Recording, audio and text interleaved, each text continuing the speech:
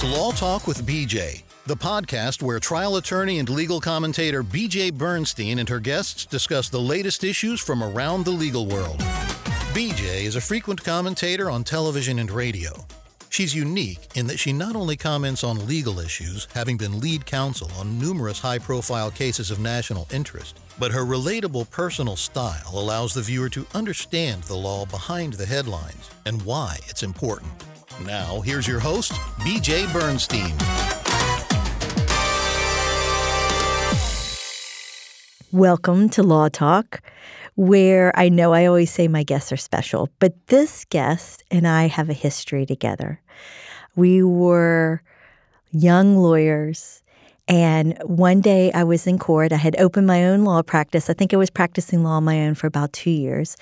And I went to the City of Atlanta traffic court, and there was a young lawyer there, and I watched her, and I was like, OMG. Although I don't think we said OMG back then, but you get the thing. And I was like, this woman is phenomenal. And the lawyer I was sharing space with, I said to him, there is this young lawyer, and she's just got it. And I reached out to you. And the person I reached out to is Sherry Boston, who's here with me. Hi, Sherry. Welcome. Hi, BJ. And the next thing I know, we started talking, and I said, hey, let's practice law together. And you left your law firm, and Bernstein and well, we didn't call it. It was the Bernstein firm. It was the Bernstein firm. It was the Bernstein firm because I was older. And wiser and way more experienced. That's nice to say. But we... that's the point where we had a law firm where we eventually had a total of 5 women lawyers working together and creating something very different in the law scene in Atlanta of women owning their own practice. And the next thing I know, Sherry tells me she's going to run for office, and she became a prosecutor. And that's part of why she's here today, because she is the district attorney of DeKalb County, which is one of the largest metropolitan counties in Atlanta.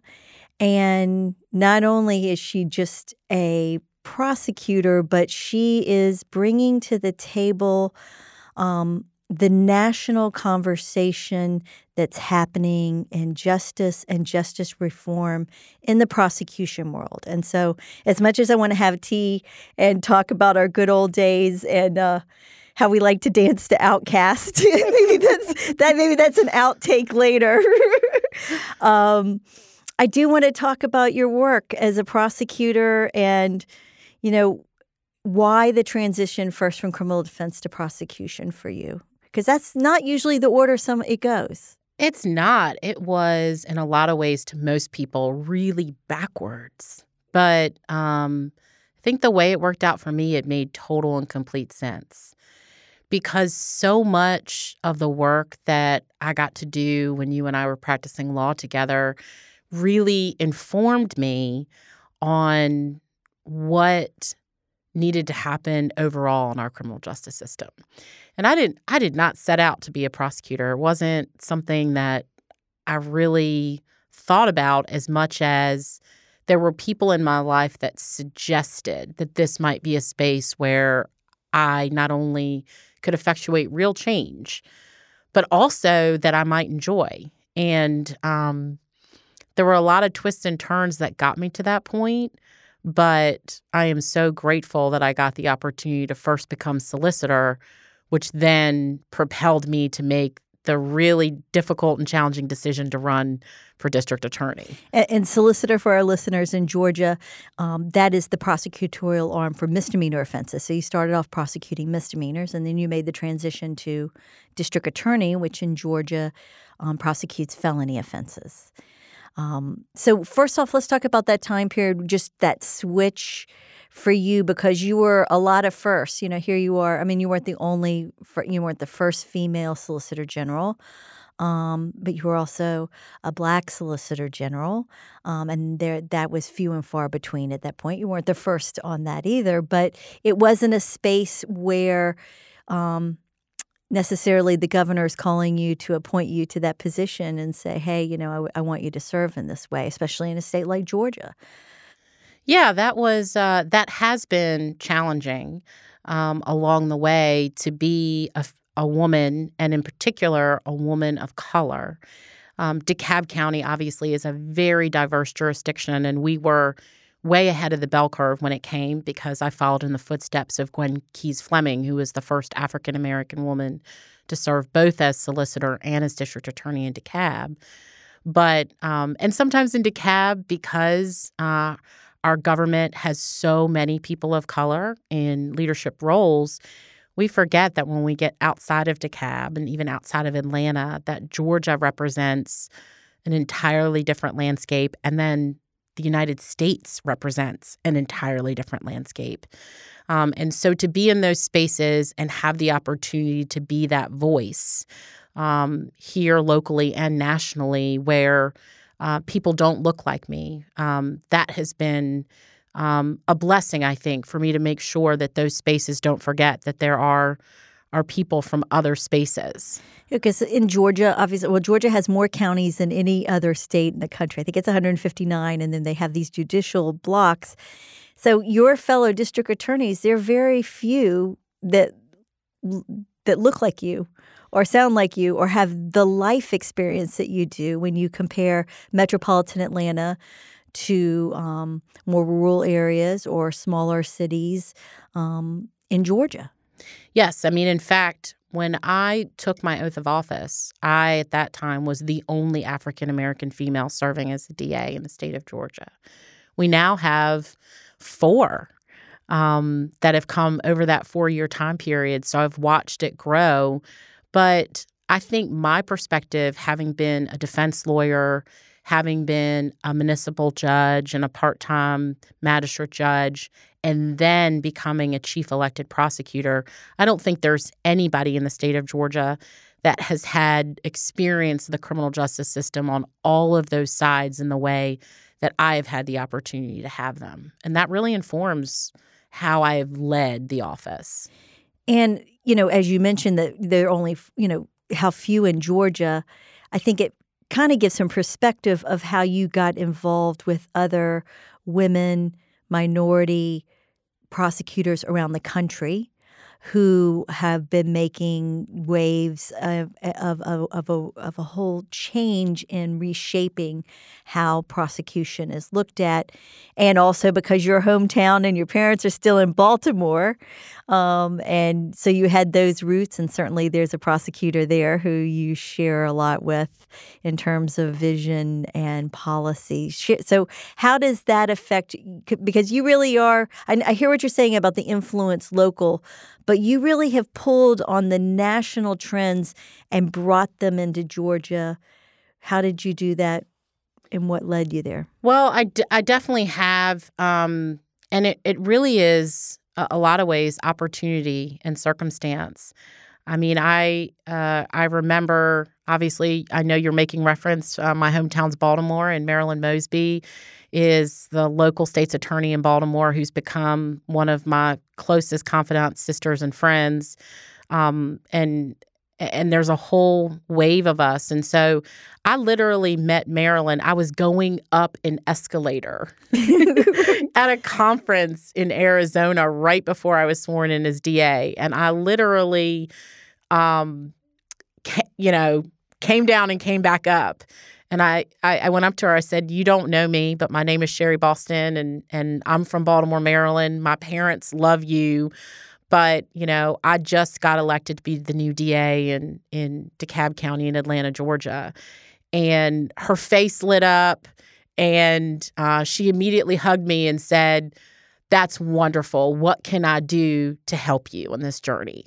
And that really started a relationship that I have with her, which ultimately a bunch of us built out over the last 4 years, because less than 1% of elected chief prosecutors in the country are women of color, African-American women. And we started to see folks pop up, and we just brought them in the circle. And it kind of started with myself in Maryland, Kim Fox, the state's attorney in Chicago, and Aramis Ayala, who's the state's attorney in Orlando.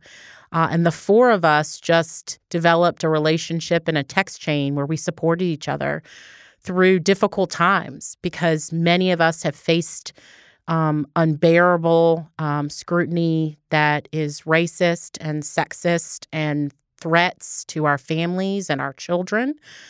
And we were all mothers. We all are actually mothers of 2 daughters. Oh, all 4 of us. About that. Yes, wow. all 4 of us have 2 daughters, all relatively around the same age. And so it just clicked. And from there, as other women started to get elected, we would say, do y'all have her phone number? Let's pull her into the circle. And we now have, there's about a dozen of us that talk and support each other on a regular basis all over the country. And it has been a support system that I never knew or envisioned that I really needed. But I lean on those ladies every time I have to make a difficult decision. So speaking of this group of women and minority women realizing that the criminal justice system, and I can say this from my point of view as a criminal defense lawyer, when we worked together about how many clients that our firm had, some who came to national notoriety and trying to prevent something that would have never happened to a young man who was white, who came from a, quote, good family, where the same conduct if you were black, and maybe not have the luxury of what wealth gives you, and finding yourself facing lengthy mandatory minimums, and no sympathy whatsoever from trying to negotiate with a prosecutor. The same arguments that I would make, they come from a good family, this is a good student, they've done this, and it would just be deaf ears because all they could see was black male fear. How have you and the other women that you are taking the road on now working towards changing that experience for defendants and their attorneys trying to help them? It is, I think, the fact that all of us have taken that personal route, whether it was us personally experiencing the trauma or growing up in a community where you were lucky to get out, or you saw your family members or your friends that look like you experiencing that. And BJ, I have to give you props because the work that I had the opportunity to see and be a part of when you worked on Gennaro Wilson, really every day I think about every piece of that. And I think about what that meant for the system, what that meant for that one person, watching and understanding that it wasn't just about a case. It's about going to the legislature and advocating to reform and change the laws so that nobody else falls in the cracks. I witnessed what a unethical prosecutor that's in power can be and the amount of control that they can have over people's lives in a way that was enormous. Like when I think about that, I never at that time could understand that watching all the dynamics of the law, the legislature, prosecution, fighting would mean. But when I think about what I do now, I take all of those experiences. I think about that power that you can have as a prosecutor if you wield it wrong. I think about how it can't just be about one case. You have to think about all the other people that maybe might not have a lawyer fighting for them in that same way, but deserve that same measure of justice. I think about changing the laws locally and federally and really pushing back the system to recognize all of these issues that are affecting especially communities of color. It's been amazing to see everything kind of come full circle. But that's why I say I think all those experiences prepared me for this challenge. And you're taking that challenge. I want to go to this special program going on right now, this Reshaping Prosecution that the Vera Institute of Justice has chosen DeKalb County along with Ingham County in Michigan and Boulder County in Colorado to change it up, as you say. Tell us about that program and how are we going to see that help in DeKalb and beyond? So we were really excited to be selected as a site. But at the same time, I'll admit it's scary because I am opening up the doors to an organization to look into what we've done before, what we're doing now, to see, are the policies and procedures we're implementing, are they continuing to recognize inequities, or are we still contributing to the problem? Are we continuing to try to stave mass incarceration? Are we continuing to be a part of the problem? So really, they're willing to come in and help us evaluate, look at our data, and ultimately will leave us with a list of recommendations of how we can pursue justice in a way that really speaks to issues around inequality and mass incarceration. And I'm excited about it. But at the same time, I'm also prepared for the criticisms that they will give me. And then I got to figure out a way, how do I implement those recommendations to move the work forward? And that ties into another thing I think that you're doing and that I've read about is that, obviously you have a point of view as an African-American woman, but not all your staff looks like you. There's a lot of different people. We got, you got some good old boy, Southern boy prosecutors. You've got Hispanic prosecutors. You've got gay prosecutors, straight prosecutors. You have all these different kinds of people who come to the table with all different ideas and potential bias. And you are doing something to attack potential bias. Share that with our listeners. So one of the things that I decided, even before I got there, it was like on my day one list, my day one bucket list, was I wanted to follow in the footsteps of the former U.S. Attorney Sally Yates, under the direction of then Attorney General Eric Holder, where they required every attorney in the Department of Justice to have implicit bias training. And I remember being at a meeting and hearing that and sort of taking a note. And I said to myself, that is a goal for me. I want every lawyer in my office to have implicit bias training. And what does that training look like, and what is that supposed to deconstruct? So ultimately, the idea for me was that if we had all of our attorneys understand that they have this very natural bias that already lives in them, no one put it in them, it just kind of lives in who we are. And by the way, as Dr. Marks likes to say, he was our trainer, Dr. Bryant Marks, who's phenomenal. He's a professor at Morehouse. And he likes to say, it doesn't make you bad people. You're not bad people. We all have it. I have it. You have it. And we're not bad people. It's about recognizing that you have it. And what bad can come from it. And what bad can come from it. And so my goal was to train every attorney. And initially it was to train every attorney for 4 hours. What we ended up doing, which I am so grateful for, is every person in my office, all 230 employees, got 8 hours of implicit bias training from top to bottom. So when you call on the phone and they hear your voice and they assume, oh, you're Hispanic, and you get spoken to in the wrong way, that's not happening. Or when you walk up to the window at the receptionist desk and you perhaps are wearing a head covering, that no one is going to initially make judgments about who you are. And so in keeping with that, we got such great feedback. I mean, the vast majority of the office said it was the best thing that they ever experienced, that to have an opportunity to talk about implicit bias and seeing themselves and what they felt and heard was so emotional. And so we did it.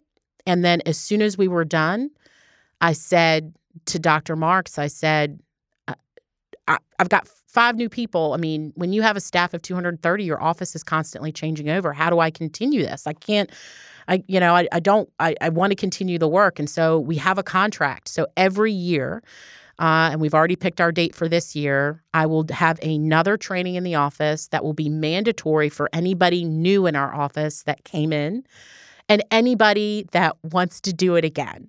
And I'm committed to keeping that training on my books for as long as I'm District Attorney of DeKalb.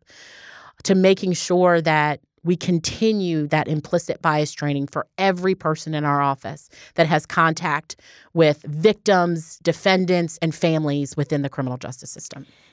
Have you seen any interest from either the judiciary or other departments in the criminal justice system to maybe implement the same thing? I mean, I think of sometimes you go to the jail to see a family member, and the sheriff's department, whoever that particular officer is, takes a look and makes a split decision, making it more difficult to see that family member. I mean, these, as you say, this implicit bias that by, and not just color, but your socioeconomic, how you're wearing your clothes, does it fit a stereotype that you're supposedly in a gang or something else when in fact it's just fashion. But because of the context of being in the criminal justice system, it's just assumed that you are a certain way. Are you seeing any reverberations or acceptance by what your leadership is doing in your office with other places? I have. And in fact, because we had to divide the trainings, we had to do like 5 different dates to accommodate our staff. I left spots open and I invited different members of the community just because I wanted them to see this training and to say, here, you experience it, and then I've given you a connection. Because I will tell you, the hardest part is finding someone that you think that would connect well. And I had some court administrators that took me up on it. I had a couple elected prosecutors here in Georgia and out of state. Other states called me and said, we heard about your training. Can I send one of my folks? And I say, of course. So since then, I know Dr. Marks has done some training with the DA down in Macon. David Cook has done some work down there. And there's been some other offices that I know are interested. But I will tell you, I think if any of our judges are listening, especially our chief judges who have a little bit of control perhaps over the administration of their benches. And I heard this from Dr. Marks. Judges are in charge of their own training for the most part. I mean, they are in charge of creating the systems that they do their training in. And he said it's been the hardest place to kind of crack that shell.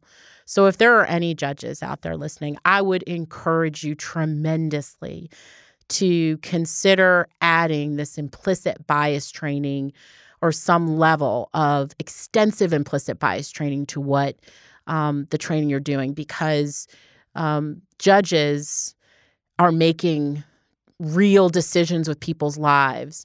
And it's amazing. I know for me as the person on the charging side, I know what those biases can do, but we've got to make equal inroads on the other side with our judges, who are the ones that are making these final sentencing decisions. And we need to do so without that bias that is in there, and we have it. We've got to recognize it and make sure that we are not sending folks off to jail based on the bias around what they look like in the courtroom. What are you seeing in this, because every year, we go through different iterations of what justice looks like and what it should change, and based on what's happening in the country. And there's a lot of fear. There's a lot of division based on who you support politically, in terms of socioeconomically, as we go through difficult times, as we're now about to go through potentially some other difficult times from something that could affect any of us health-wise. Where do you see a new space to improve the criminal justice system? You've talked about these things you've done within your office, whatever, but where else, if you had the next steps of your agenda to improve the criminal justice process? Well, I think the next big step right now, and I think this is facing many DAs across the country, is this idea of how do we keep our communities safe while trying to figure out ways not to continue with this notion of mass incarceration. And how do we address that in a time where our current lead prosecutor, our current attorney general, is pushing back on prosecutors that are suggesting that we do this in a different way. That's a difficult messaging in our community because we all know that what we did in the past has not made us safer. Our prisons have gotten more full, but our streets are not safer than they were prior to that. We've just now created a new problem. And so I think for the next few years, we're going to have to continue to figure out a way to hold offenders accountable, but not locking some up and throwing away the key, because that's not proving safer. It's just creating a system where children are watching their mothers and fathers, from the outside. And we're creating trauma on families that are ripped apart every day. And that cycle of violence and that cycle of trauma is not being broken. And I'll reverse it a little bit is also that just young people in general. In other words, like, for instance, Georgia, you are an adult for criminal purposes at 17 years old, which has trapped so many. And that if you add that with mandatory minimums, you are spending a mistake as a young person colors potentially life in prison or 10, 20, 30 years in prison. And, some of the clients that I have over the years who I reconnect to for various reasons, either I'm representing them again or just some of them, I have my project, like I just get connected to and I start sending books or whatever. And we have these amazing conversations and you're like, this is just not the same 17-year-old who made a huge mistake because of guns and how we have guns, and we don't educate about how to use guns properly, and we've glorified them. And actually you would, if you didn't know that about them, you would have welcomed at your table to enjoy a meal. And so do you see any space for prosecutors actually wanting to maybe just not be so wedded to a mandatory minimum? I hope so, because what we know about Georgia when we think about the criminal justice system is that we still lead the way in so many ways that we don't want to be leading. We're only one of 3 states that is treating 17-year-olds as adults. We have the highest level of mass supervision or of people that are under correctional control. Probation for ever? Probation forever in the country. Right? Which really means in the world in a lot of ways, right? And then And just for our listeners, so sometimes when you have an offense, they'll cut you a break, like you're not going to jail, or maybe you're getting some sort of short supervisory period, like a boot camp or something. But then you're on probation for 20, 30 years. And it's like, wait a minute, I do something at 17 and I'm going to be on probation until I'm 37, I'm 47, I'm 57.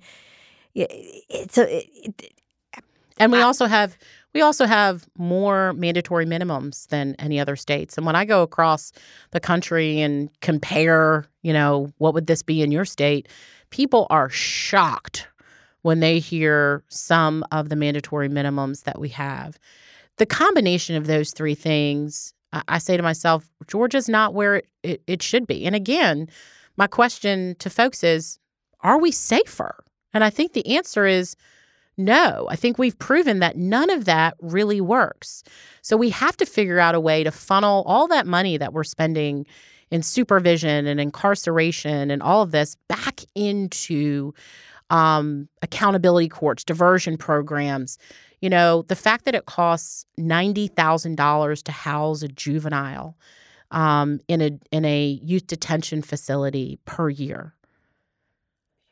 $90,000, we could send a kid to a private college. So the thing I say to myself is, we've got to find a way to do things differently here in Georgia. And I'll say juveniles is the one thing that concerns me. I support raising the age, and I support raising the age actually to 21. I know right now the bill that we have is to raise it to 18, which would get us where the rest of the country already is. But there is a push in a lot of jurisdictions to move it to 21 based on what we know about brain development of young people. And I don't think that's a bad idea at all. And when people talk about, oh, well, our juvenile courts would be overburdened, I said, no, they're already in adult court not getting any of the services that they would need, right, to press forward and be rehabilitated. Let's just divert that money from the adult system into the juvenile system that can provide the education, the counseling, the treatment, all the things that most of these children haven't, and I'll say that again, children haven't already received and certainly aren't going to get it in prison. You're not sounding like a lot of prosecutors, Miss Sherry Boston. And I am, for one, grateful for that. Before we go, is there anything else you want to share about what your vision is in your service as DA or leadership in terms of making change? You know, change isn't easy. It's hard. And I'll say this job is not easy. It's hard. Every day I'm trying to balance that public safety mechanism, holding offenders accountable for sometimes really bad acts, but then wondering to myself how I can give that person a second chance. I kind of want to end with I don't know how much time we have, but just a quick sort of story. As much as I want, it's my podcast. Keep talking. And it came to mind because we're talking about youthful offenders and what happens and youthful offenders that commit really serious crimes. So this year I had the opportunity, as so many people have taken, to go to Alabama and visit the Legacy Museum and visit the memorial, the lynching memorial. But I had the opportunity to do that with prosecutors from across the country. And we also walked across the Edmund Pettus Bridge. And one of the highlights of that trip was we did not do that alone. On my bus ride from Birmingham to Selma, we had just had lunch and were invited to do this weekend with formerly incarcerated juveniles. And these were all adults that were previously sentenced to life without the possibility of parole. And ICAN, which is an organization that is working to change and remove that as a penalty for juvenile across this country, helps to support legally get folks out of jail, but also support them on the outside, and then many of them become advocates. I sat on a bus with my friend Lewis, who I just met that day, who at 16, because he was doing drugs and hanging out with the wrong people, ended up murdering a fellow youth who was also involved in the drug trade. And as a result, was convicted and sentenced to life without the possibility of parole at 17 years old. He was one of the folks that was able to be assisted, and his sentence ultimately was reduced, and he served about 30 years, 25, 30 years. And so I got to sit next to him, and it was his first ride on a charter bus. And that whole time he told me his story. He had just been out, about 8 months. He had met a wonderful woman and gotten married, and his wife was expecting their first child, which I just found out this morning. They just had their baby. Oh, mazel tov. And he's now working as a reentry specialist in the Department of kind of supervision in the state that he's living in. And his whole role is to help people that are transitioning from prison back into society. But he shared with me his story, and he said, Sherry, for me, I know people talk about life without parole. I wasn't thinking about that. He said, the moment that changed it for me on the inside was when my friend's mother wrote me a letter saying she had forgiven me for taking her son's life. And so I say that to say is that Lewis is a real life human person with a real story that started with him committing the worst of the worst crimes, which is murder. And he did it, and he acknowledged it, and he was in a bad place. And he was a young guy, and he said, Sherry, you couldn't have told me anything at 17. But now he's a testament to what happens when we realize that people grow up, they mature, they understand as an adult that they've made mistakes. They have a desire to change and be better, even if they never think they're going to see society again. Because Lewis never thought he was going to see society again, yet he still made all of these changes. And now he's out and living a really productive life, helping others. And if we don't start to see our young people as those possibilities with those endings, if we're giving up and throwing away the key, then we're never going to be better. I want to be better. I want us all to be better too. But I am better because I'm going to give verklempt a little bit because we go back a long way. And sometimes we would agree, sometimes we disagree. And we're both very strong women with very strong opinions. I am so proud of you. Thank you. And we had a friend who, now I'm going to get verklempt, but there was another lawyer who was part of our tribe, who was part of the journey, and she passed away from cancer way too young. And she loved the law, and she has to be smiling and hearing you say this right now, Sherry, because, you were a defense attorney, and then right at the beginning, you were a hardcore prosecutor for a while, and sometimes you and I would really get mad at each other. But she always wanted us to, oh God, now if you saw us right now, we're both crying now a little bit in our eyes. Anyway, I gotta take my glasses off. She would want us to be in the space together and talking about different routes to the same thing from my side and your side. And as I do on every podcast, I choose a tea. And I was telling you about it before, but I didn't tell you the reason why fully. So we're having an apple tea, and apples, the spiritual meaning of this particular tea is acquiring knowledge.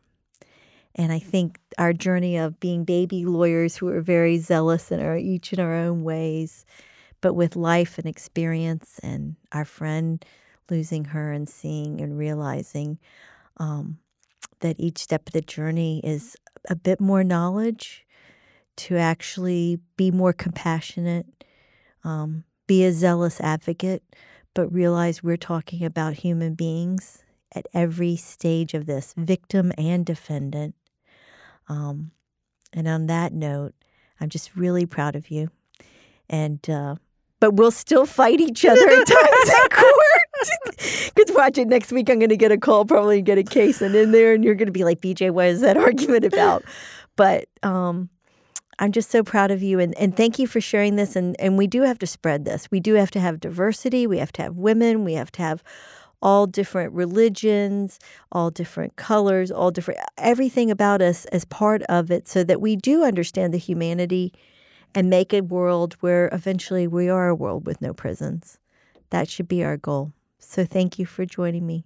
Thank you for having me, BJ. And you're going to be my only guest so far. I've said I love you.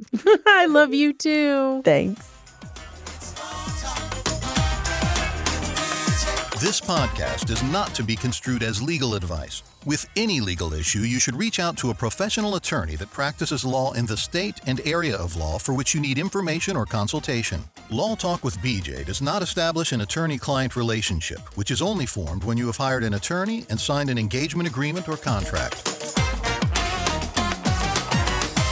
It's Law Talk with BJ music theme written and produced by Atlanta Audible. This podcast copyright 2018, BJ Bernstein, Esquire.